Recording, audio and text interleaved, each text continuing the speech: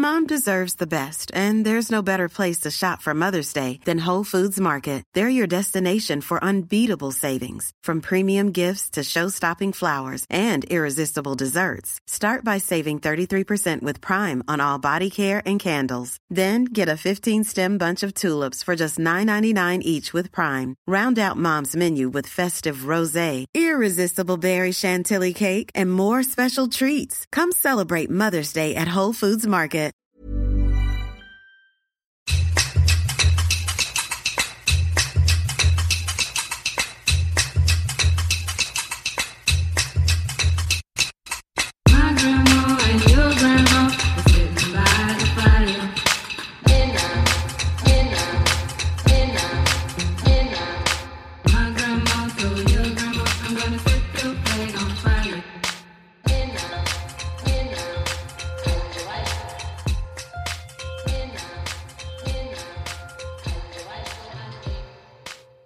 Welcome to The Happy Vagina, where we shame bust thoughts and feelings around all things sex, gynecology and female body judgment. We share honestly about our experiences, so you can do the same, leading us all to better health, better sex and better lives. I'm Mika Simmons, and today on The Happy Vagina, I am ecstatic to have Stephanie Yeboah, the multi-award-winning plus-size style blogger, freelance journalist, public speaker and fat acceptance advocate. Stephanie, is there anything you can't do? Welcome to The Happy Vagina. Thank you so much for having me. For anyone who's listening that doesn't know anything about you at all, can you just say a bit about who you are? Sure. So I am a plus-size style blogger. I talk about all things style, fashion, lifestyle. I am also a body positive and fat acceptance activist. I talk a lot about intersectionality within the body positivity movement. I talk a lot about mental health, race, and representation within the media, pop culture, and how there needs to be a lot more inclusivity and diversity within these spectrums. And on top of that, I am also a new debut author, and I have a book called Fattily Ever After coming out on the 3rd of September. Which we've had a sneak preview of, and we've got to say it's absolutely phenomenal, and we're very lucky to have you come on today. We're going to be moving on to some conversations around shaming of female bodies, dating, sex, but before we do, we are going to have to give you the famous Happy Vagina quiz. It's 5 questions, true or false, then 5 quick fire questions. Steph, are you ready? I'm ready. Brilliant. Question 1. At the moment of orgasm, women do not have any emotional feelings. I want to say false. I would want to say that too, but actually it is, in fact, true. Oh, interesting. I'm going to have to note that next time it happens. They basically look at 13 healthy heterosexual women, so this is a limited study, but they basically ask these women to lie with their heads in a PET scanner, and they compared the brain activity in the 4 states: simply resting, faking an orgasm, having their clitoris stimulated by their partner's fingers, and clitoral stimulation to the point of orgasm. And the results were striking. As the women who were stimulated, their activity rose in the sensory part of their brain, called the primary sensory cortex, but fell in the amygdala and the hippocampus, which is where alertness and anxiety and emotion live. Yeah, I mean, I guess there is a point where when you reach, I guess, that climax, it almost feels like your brain explodes. So there's like no time to think about any emotional kind of thing because your head is so full of like endorphins, I can imagine. That's such an interesting fact, though. I would definitely would have thought that would have been false. Well, one of the reasons it's really interesting is because I think women, we're taught, and potentially because of our experiences, that for us sex is about emotional connection and love. But actually, when it comes to the orgasm, we're much more similar to men than we realise.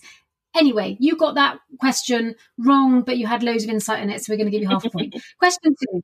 Tinder has been downloaded more than 340 million times since its launch in 2012. True. It is true. Recently, they've been moaning about the fact because of lockdown, the people that pay for the gold service have stopped paying. I don't feel that sorry for them. Do you? Absolutely not. To be honest, I'm not really the biggest fan of Tinder. We're going to come back to dating apps later, Steph, because I know you've got a lot to say on them and I'm really excited to hear, and I know that our listeners are too. Question 3. The UK is free from intersectionality. False?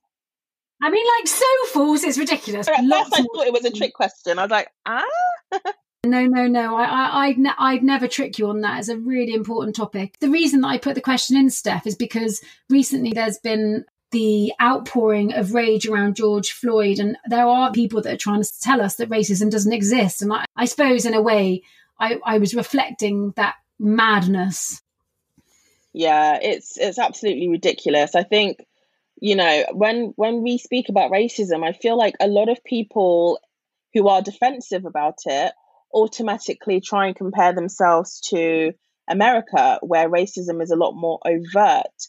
But just because guns are illegal here, it doesn't mean that we don't have racism. Like, it is equally as bad. It's terrible. Like, at the end of the day, it's like, well, where did America learn it from? Obviously, it's, UK used to own America, and so a lot of the values are shared. So it's weird that people would assume that Britain doesn't have racism. It's insane.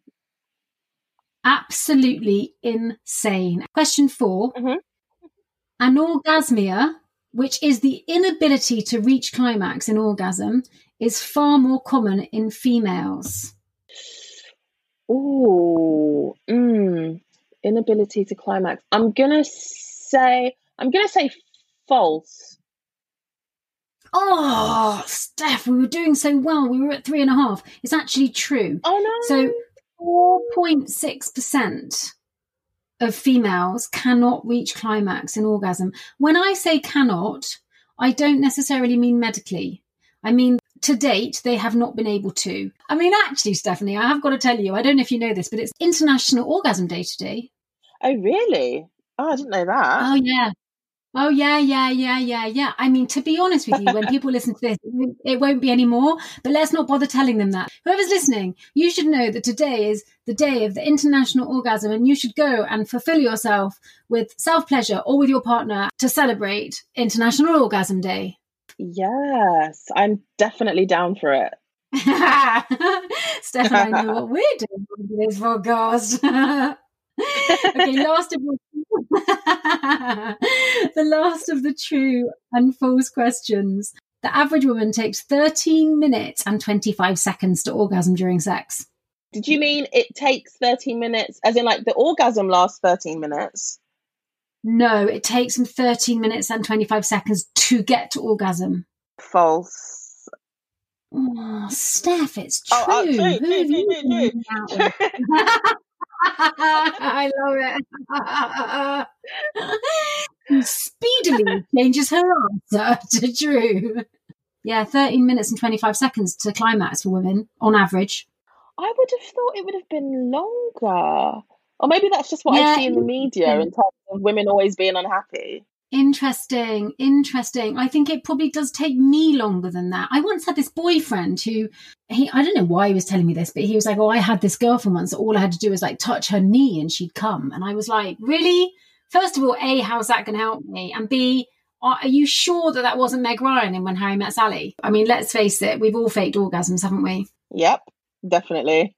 Yeah.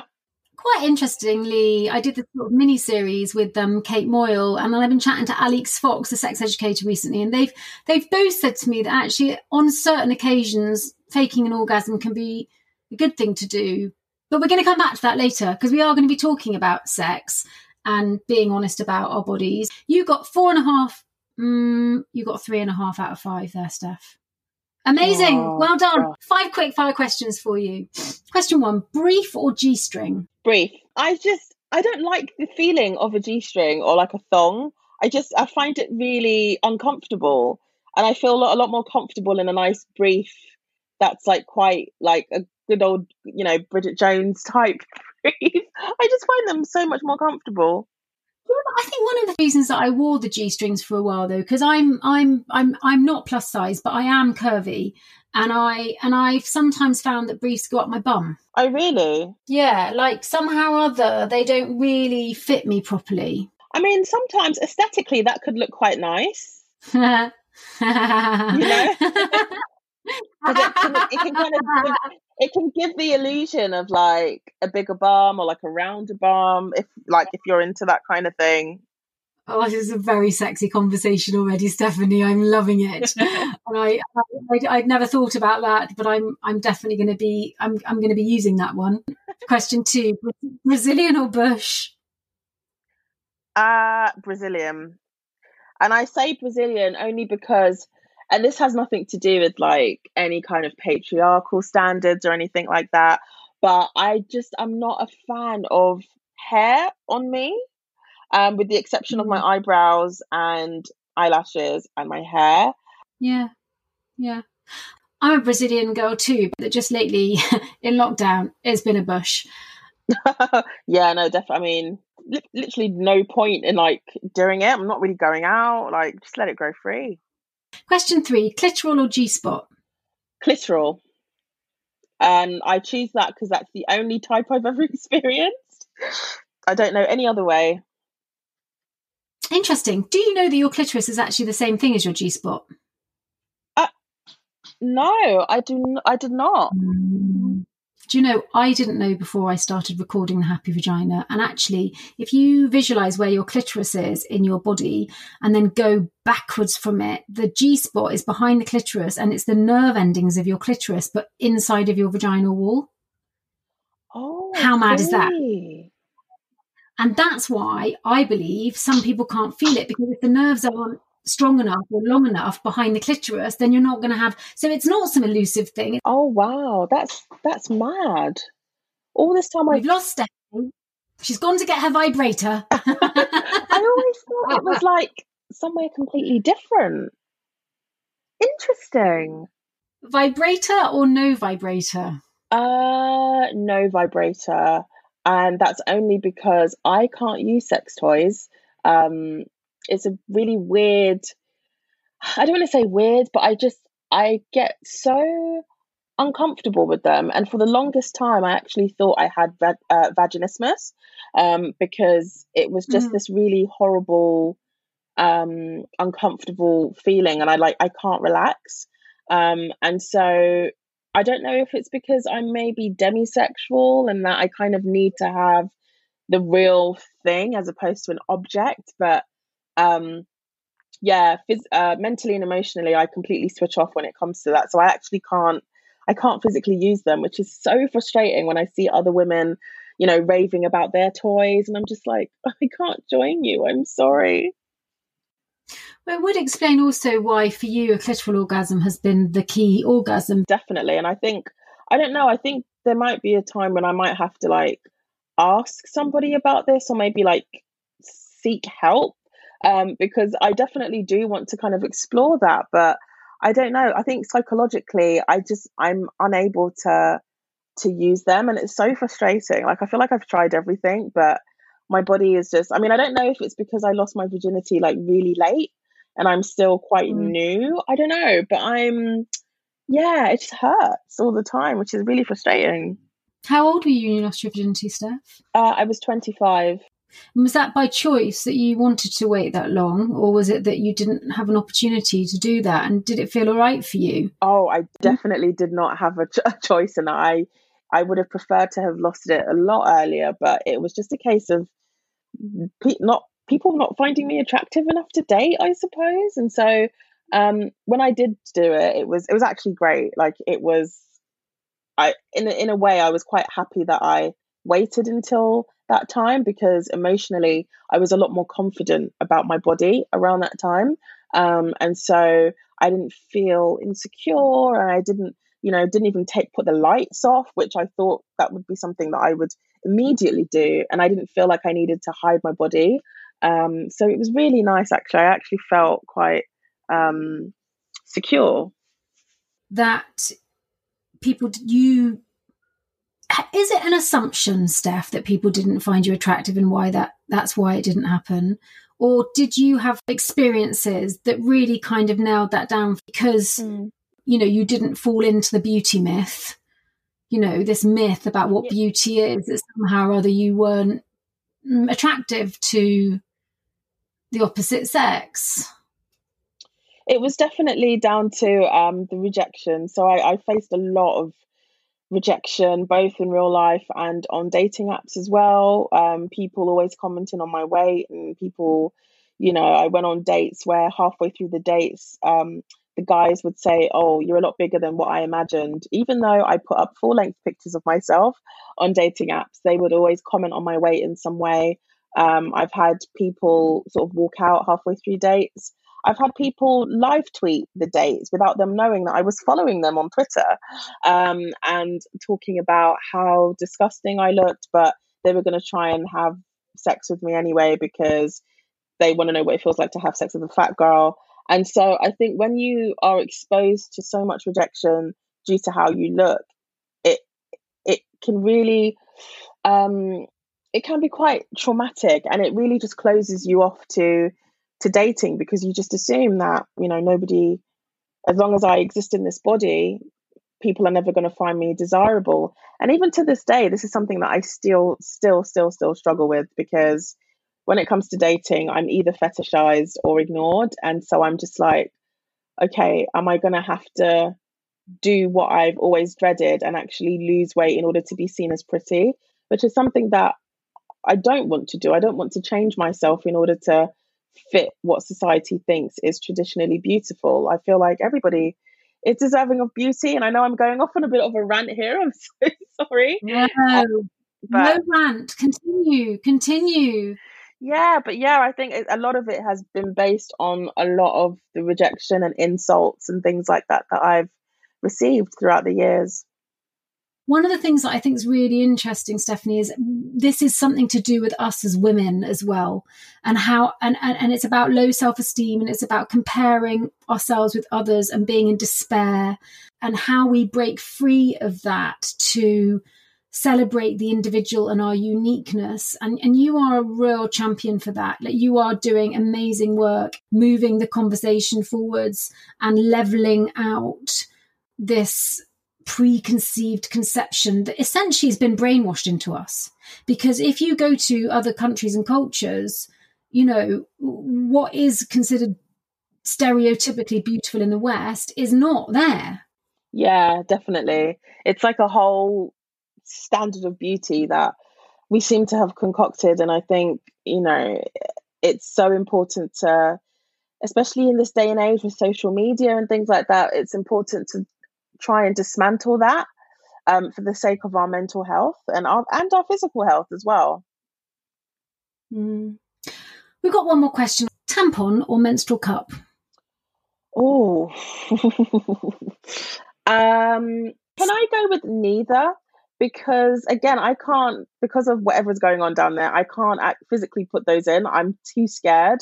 And I haven't had a period in 3 years, which has been absolutely amazing. So literally, like, it's been incredible. So I'll probably say nothing. Steph, you've not had a period in 3 years because you're on a medication, or you just haven't had a period in 3 years? Because I have the contraceptive implant, which has been incredible. So good. And there off goes Mika to go and get it immediately.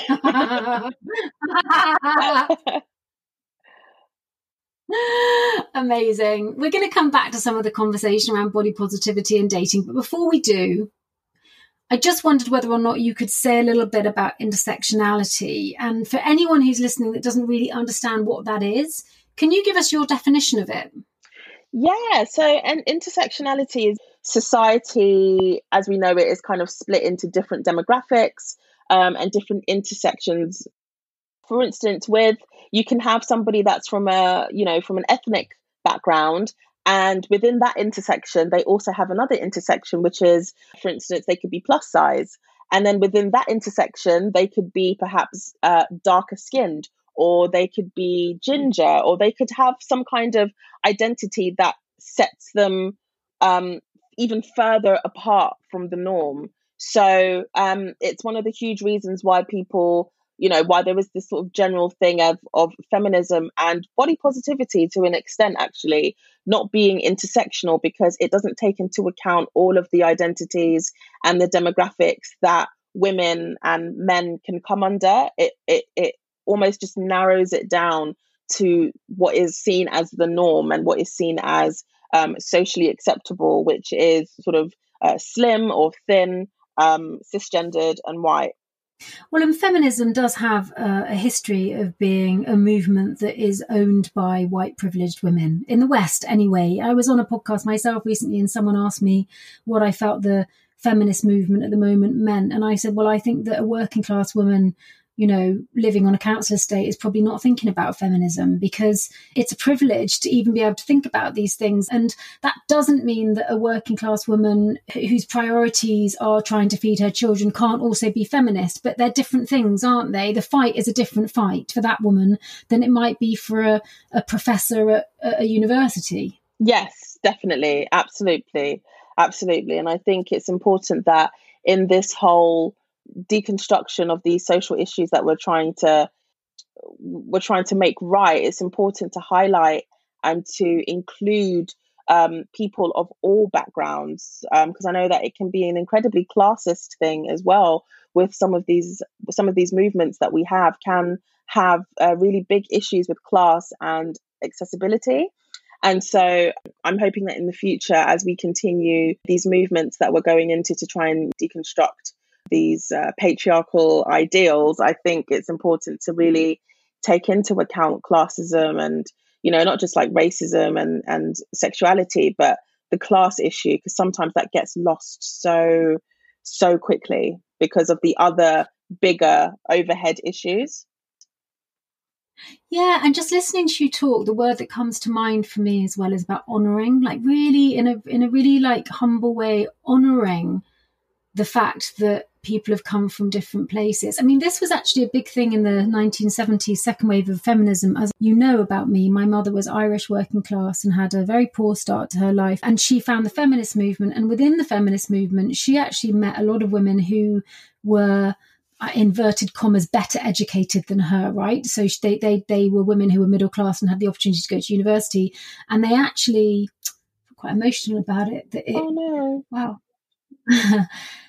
But being around those women and their belief in her and her emotional intelligence and her value as a woman actually enabled her to then go to university later in life. And she did go on and get a degree in her 30s, and then she did an MA in her 40s in women's studies. And so these movements give an opportunity for people to expand themselves if there's a humanity within them. Yeah, definitely. And if we recognise and accept that people are coming from different places. Absolutely. That's so important. That was actually one of the things that I wanted to talk to you about, because I read somewhere about the body positivity movement, but it was started by Jewish and Black people. And I didn't know that, but I can believe it because the braveness of it has definitely come from a group of people who needed to fight. Yeah, absolutely. And I guess it's unfortunate, I think, that a lot of people sort of didn't know the history, and it just speaks to how much the movement has been taken over. So it kind of started in like the late 50s, early 60s in America by Black and Jewish women. And then as we sort of descended into the 70s and 80s and 90s, it kind of lay dormant for a while because there were loads of trends at the time in terms of body shape. So you went through like the surfer chick, and then you had like what's her name? The Charlie's Angels woman with the hair. Farrah Fawcett, that's it. You had like Farrah Fawcett and like her beachy wave look, and then we had obviously Kate Moss and heroin chic, and all of these sort of looks that glamorized thinness were in. And so it wasn't until sort of 2009 that the body positive movement, using that specific hashtag, started to gain prominence on social media platforms such as Tumblr. And so that was where I first discovered the movement. And when I was on there, actually, I saw lots of women using the body positive hashtag alongside fat acceptance hashtag.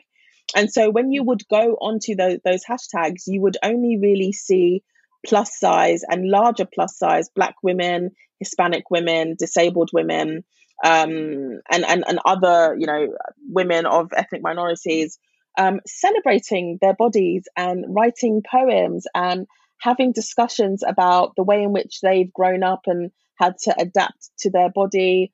Loads of people posting up photos of themselves in dresses that they've bought and asking for opinions. Loads of fat women sort of talking about the fact that they want to see representation within the media and posting up bikini shots and underwear shots. And it was just such a glorious safe space for women whose bodies do not carry societal privilege to celebrate ourselves and, be that representation for us.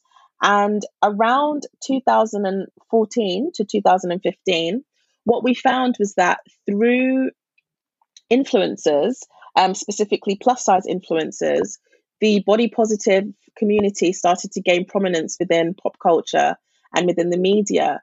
And because we have a lot of body positive and plus size influencers, uploading their photos and tagging their clothing and talking about their bodies and their roles and their, cellulite and all of these kinds of things, we started to see a shift in the way in which the community was being run. So that's where brands started to get involved. So we started to see a lot of clothing brands, beauty brands, and lifestyle brands use bloggers and influencers and people to push this body positive message. However, we then started to notice that the types of people they were using were very different to the people in the community. And these were women that were spokesmodels for the movement. And they were people such as Iskra Lawrence and Ashley Graham and, white, very, very beautiful, sort of size 12 to size 16 models who were all slim when it comes to their, their bellies. However, they had like a bit of a bum and boobs and hips and thighs. And this is what was seen as palatable to the masses. So it was almost a case of, we want to promote body positivity and self-love, but only if you are an acceptable kind of fat. As long as you are still sexy and you can be marketable to men, then we want you for our campaign to sell self-love. And so when this started to gain a lot of prominence, we found that the very bodies that helped create the movement and the bodies that needed this movement the most were being severely underrepresented and almost pushed out of the movement that they helped create.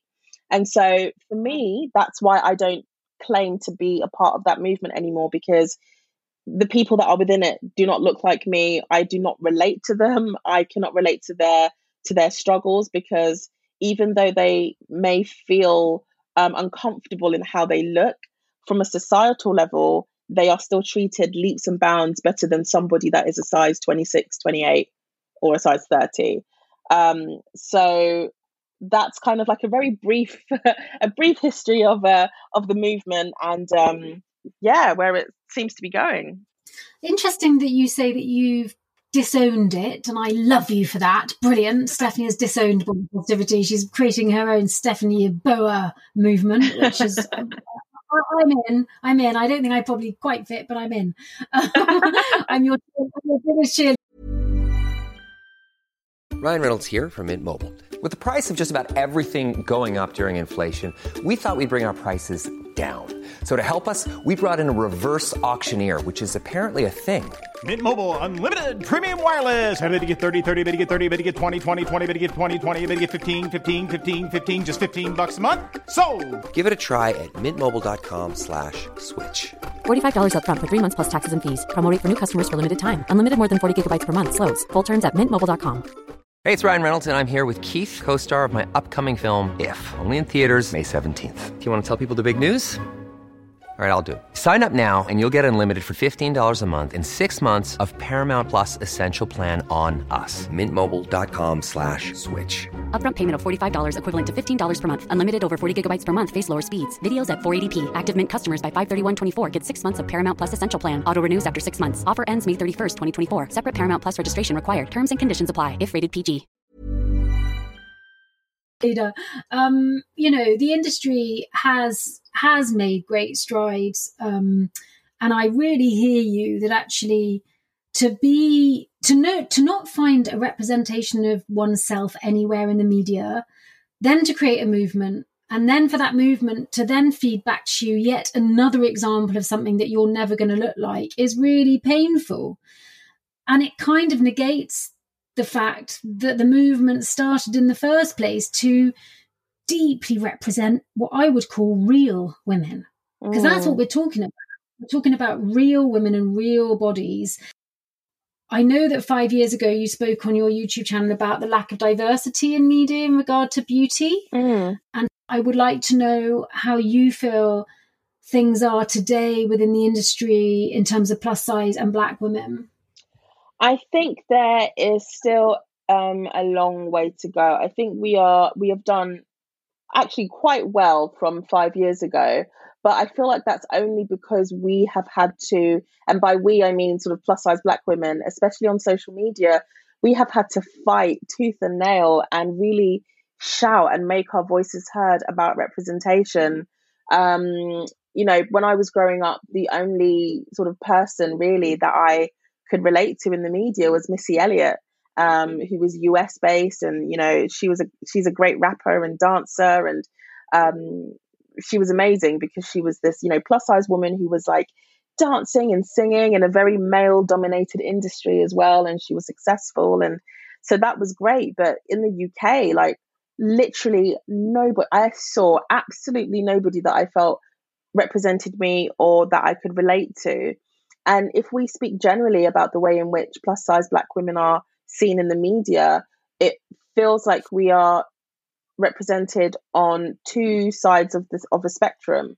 So on one hand, you tend to see us, for the most part, doing quite subservient roles, such as like The Help, or in Gone with the Wind, you had the mammy, very sort of motherly and maternal and desexualized almost, in these kind of subservient roles. And then on the other side, you have hyper aggressive and almost quite feral and loud and sassy and full of attitude. And you have these movies in which men are playing plus size Black women and depicting us as these really loud, aggressive people. And it just feels like we can't get characters who are just normal and successful with successful jobs and great social lives and romantic lives. We don't get our place in the sun, so to speak, with those kinds of characters. So you'll turn into a caricature or a comedy character, and also massive sweeping generalizations. Absolutely, yes. We are always kind of depicted as like the sassy Black best friend with no character arc. So even in shows like Shrill, which was a great show because it was like one of the first times we've had a plus size character having a narrative all about dealing with being plus size. But she had her best friend who was plus size, didn't have any kind of character arc, and feeding back to the whole mammy stereotype, she was there to offer support and help and nothing more. And even in shows like Insecure as well, you've got the Black best friend who is very sassy and hypersexual, there to provide support. Again, it's always us providing support and never having our own narrative. What do you think the root of the problem is, and what do you think needs to change? So it's a really difficult one, and it's not a thing where I always want to bring up race, but in terms of how we're depicted, race definitely plays a part, because for the longest time, all we've played are maids and slaves on TV. And it almost feels like modern day, we're still being cast as those roles in terms of always having to be the support. So the root of the problem is that you are only allowed to have a place within culture or representations of culture within art, film, etc., if you are subservient, so that we continue that narrative, which is that Black people are not as, I don't know what the words would be, valued, important, as a white person. And that's the root of the problem, essentially, is that it keeps you as the underdog. Yeah, definitely. And I think in nowadays, it's really interesting because it feels like we are being kept as this kind of subservient character.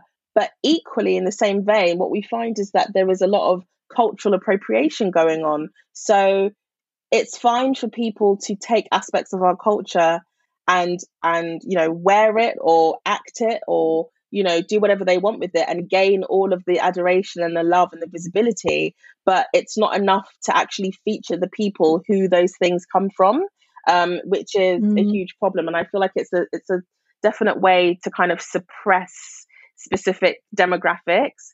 Over the past year, though, we've had the lovely Lizzo, who has just burst onto the scene, and for me, she's just been an absolute godsend. She is somebody that is confident and unapologetic, and she takes up space.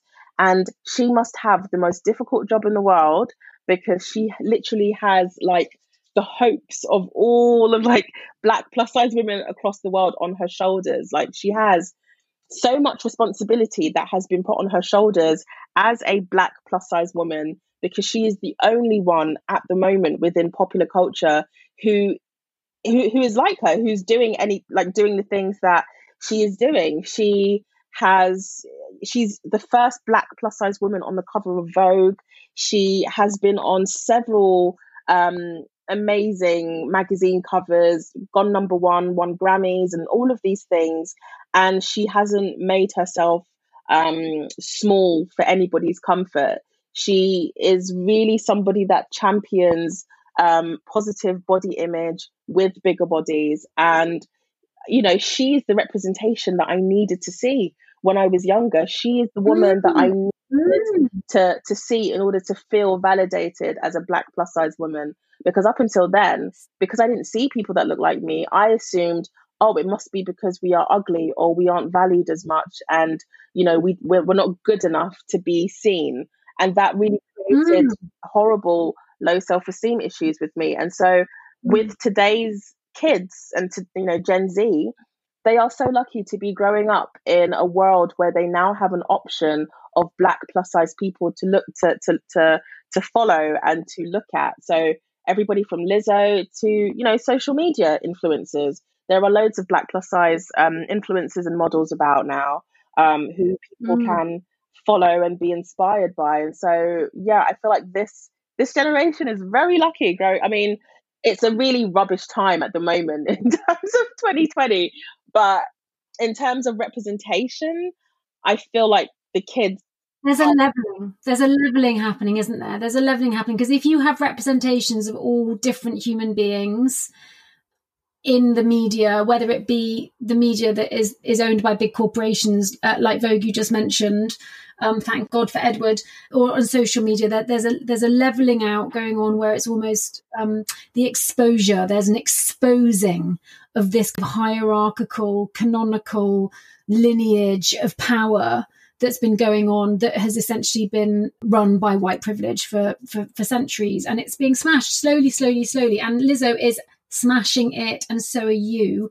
One of the things that you just talked about in terms of your self-esteem, Steph, and just coming back to the conversation around dating, my heart exploded earlier on when you said that you felt people didn't want to date you, and that you've had real life experiences of people, I would use the word abusing you, actually, not just rejecting you, so much rejection, and then also on top of that, it sounds like there's been some abuse that's been going on. And I think particularly at the moment when we're in the middle of this crazy pandemic, social dating on dating apps is really important. The thing is about dating apps is that so with a dating app, basically you put a picture up of yourself, and then you might have a conversation on the phone, but mostly this is through pictures and written text. So there is this kind of shop window. We're giving them the shop window of what we want them to see. We can control it to a certain extent. I think that being as honest as we can in the way that we project ourselves on all of our platforms is important, which you have been on your dating apps, and still you've experienced this abuse. And I wonder, if you were going to design an online dating platform, how would you design it? So this is actually something that I have been seriously thinking about for 2 years now. I may do it. I'm just kind of trying to think about the logistics behind it. But I actually do want to create a dating app that, for this one, I want it to be plus size specific. But the danger in that is that it can invite people that have fetishes, or people that are just looking to have, a quick bang with a fat chick just to see what it's like. So in an ideal world, I think I would have a dating app that wasn't so much based on photos. It would be similar to something like eHarmony, or something where it was compulsory that you have to fill out a full profile, because there's nothing that I hate more than when you go onto one of these swipey apps and you're looking at a guy's profile and he's just put his height, or he's just put ask me more stuff, or like, I really love a good, well thought out profile. And as somebody that I wouldn't say that I like to casual date. I think I'm very much somebody that is into like seriously dating and long-term relationships, only because I've never really had the opportunity to do that before. It would be an app for people that were looking for, good friendships or long-term relationships. They would have to fill out a full profile to actually show that they were serious about meeting somebody. And it would be an app for plus size people and people that liked plus size bodies, because I think being fat and being on general dating apps is so harmful because of the types of things that we get told. There are men that match with us specifically to tell us to lose weight, or to tell us that we're fat or that we're ugly. And I've always said this with generic apps. I feel like, like with some apps, there is a slider that you can mess around with to choose, the height of the person, or the race, or the sexuality. You can kind of have those options on all of the normal apps, and like ages and things.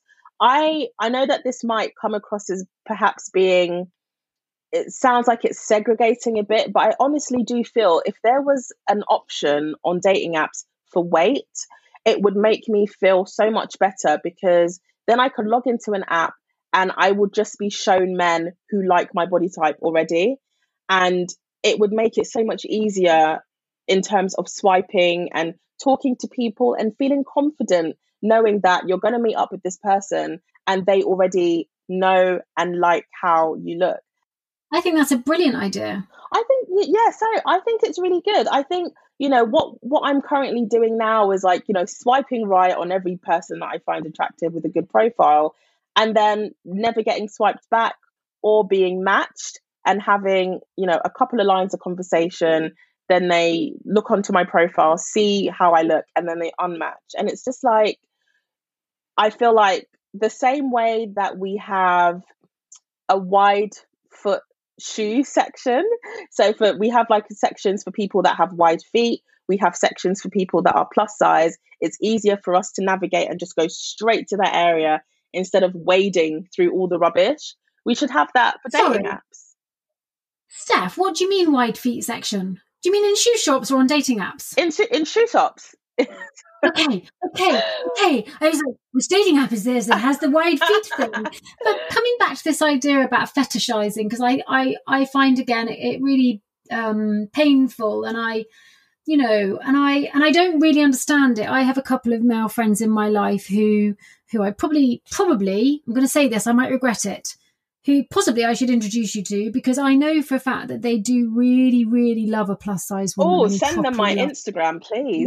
Yeah. Okay, good. However, what I don't know, Steph, is whether or not they get off on it. What is the difference, okay, between a sexual perversion and a healthy lust? Like, what is the difference between that? Like, when are you being objectified by a man? I remember when I met my first and only ever boyfriend, like in 2014, he had to really make it clear to me that he didn't have a fetish for plus size women. Because when I first met him, I was very defensive and on edge, because I found it really weird that somebody, and I know this sounds really dramatic, but I found it really weird that somebody would find me attractive. And so I questioned him so many times. I was like, do you have a fetish for fat women? And he was like, he absolutely doesn't. He just finds bigger bodies attractive. And I think the key is the language and the way in which they talk to you. So, for instance, if you're talking to somebody either in real life or on an app or whatever the case may be, if they continuously refer to your weight and they call you little nicknames like my voluptuous queen, or, I worship your rolls and your curves. If it's a case where they're always referring to your body more than your personality or the things that you can do or just your general essence, then it's very, very high chances that they are somebody that has a fetish for your body type. If it's a case where they're just too visual and they're always asking, like I had an occasion where I was on an app and I was speaking to somebody that seemed nice, but he kept asking me to send him pictures of me eating. And I was just a bit like, but what? What? This is weird. And then it turned out that he was a feeder. So he has a sexual fetish for feeding fat women to the point where they are like beyond full. And yeah, I found it a bit. Try and have control. It's like a control thing, yeah, and they find it genuinely sexually appealing. And for me, I found that the fact that he kept asking me to send pictures, and even though, that's fine if people have their kinks and their fetishes, that's, I'm not here to kink shame, but for me, it was just a sense of, that's not what I'm about. I'm a lot more than my body and my sexuality. And it's just frustrating that when you do exist in a plus size body, sometimes you're only seen as a sexual vessel or something grotesque that needs to be conquered in order to make someone feel good about themselves. And we never really exist as people that have things to share and things to offer with great personalities. It's always just a thing that needs to be conquered because they see it as extreme or othering or, exotic or whatever the case may be. It's very frustrating. I find that really upsetting because I think all of us as human beings mostly want love, and I don't think that another person makes us feel whole or fills the hole, or or it's not that. It's just that when genuinely all we're looking for is the kindness and warmth and genuine affection from another human being, to be kind of hoodwinked like that is really painful. And I'm really impressed at how you talk about it in such a clear and boundaried way. And I wondered, for anyone who's listening who's really struggling with their self-esteem, whether it be because they're plus size, I mean, because the stuff you're talking about, Stephanie, is identifiable to all of us.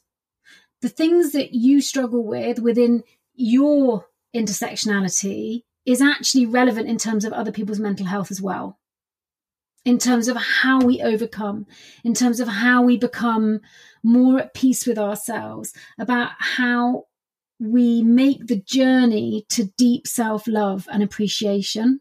Mm-hmm. And I just wondered whether you could share a bit about that for you and how you've got there, and what are the top things that you've done to get there, and what do you do today to keep yourself there? Yeah, sure. So it hasn't been an easy ride. And I think one of the first things that I always say when it comes to the issues of self-love and this body journey is that it's not linear. And it is, for me, it's been 16 years in the making, and you will have your ups and downs, and there's nothing you can do about that because we are all human at the end of the day. But for me, anytime people ask, what steps can I take to, getting on the train of self-love, I always say, first and foremost, write like a good 3-4 page letter to your body and just apologize to it. Apologize to it for putting it through all of these really traumatic procedures. Apologize for talking to it horribly. Treat it with self-care. Tell your body what you think of it honestly and how you can make it up to them. Talk to your body as if your body was, a human being or somebody that loved you. Like, our bodies give us so much. They give us the ability to walk and talk and to run and to dance and to sing.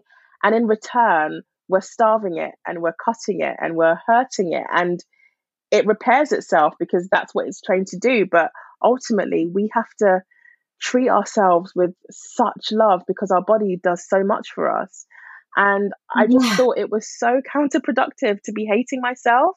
But to write a letter like that to yourself, and what an amazing, amazing suggestion. I've done tons of work on myself actually through the years to heal trauma and to become peaceful with myself as I am today. But I've never done that, and I'm definitely going to steal that. And I suspect that quite a lot of our listeners will also be scurrying off after listening to this podcast and writing letters to themselves of healing and self-love. And just to, what would be your top 5 tips in terms of keeping your thinking right-sized in a world when there's a lot of body shaming?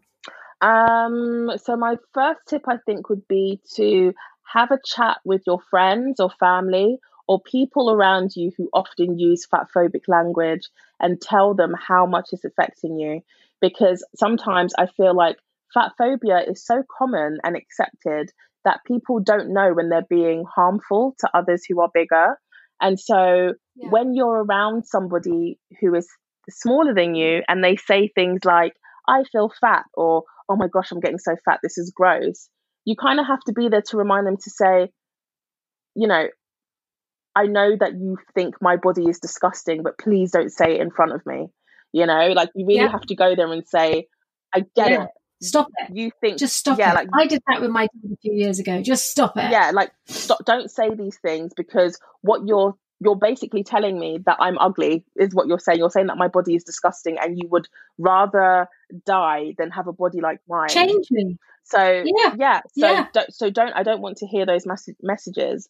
The second thing I would say, the second tip I would say is to, if you are active on social media and if you find that social media is playing a huge role in your lack of self-esteem, curate the types of images that you see. So unfollow all of the Kardashians and the Jenners and the Instagram models and start following hashtags that promote body positivity and body diversity. And just once you ingest all of this information and all of this inclusivity and diversity and body types, it begins to be normalized in your brain. And so you start seeing your body as normal. So that would be my second one. My third tip is one thing that I love doing is splashing out every now and again and buying really, really pretty, expensive lingerie and treating my body to that. And so what I would do is I will buy a pair and I'll just walk around the flat naked, or I'll walk around the flat in them, because I want to see what my body looks like when it's adorned by silks and lace and satin, especially being plus size as well.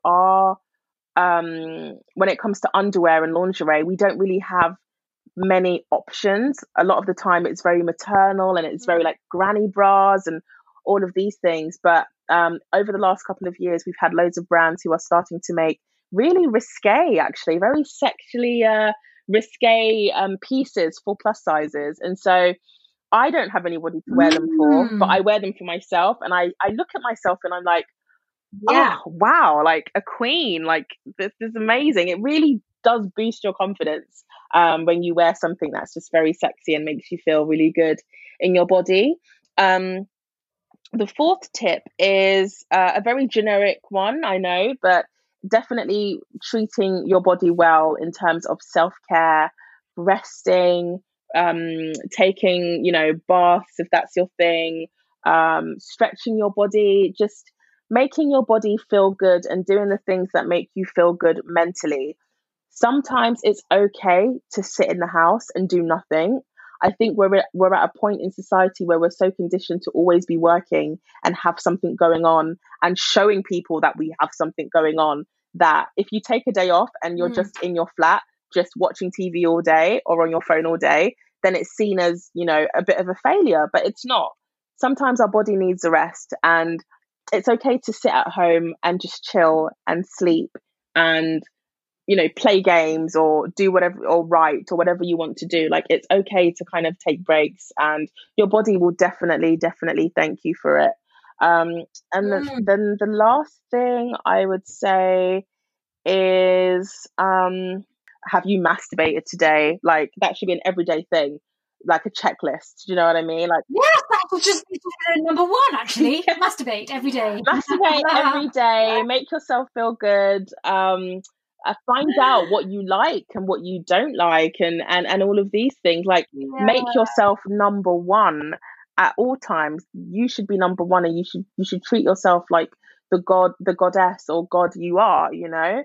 I think those are 5 of the finest tips, Stephanie, that I've ever had.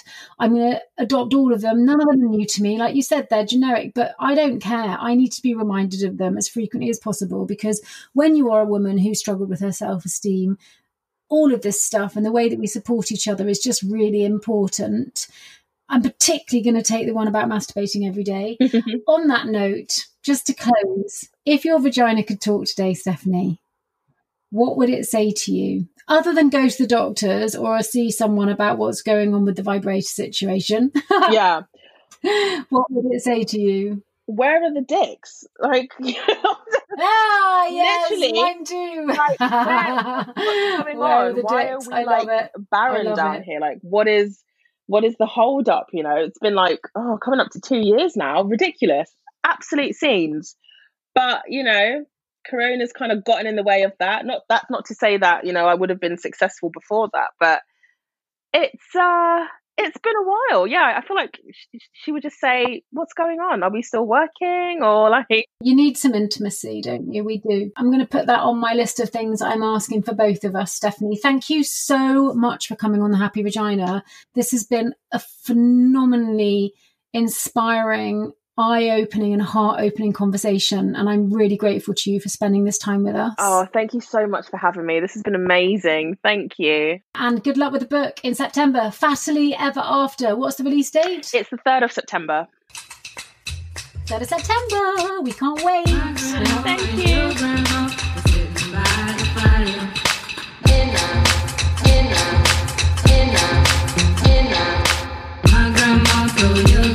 I'm gonna set your plate on fire.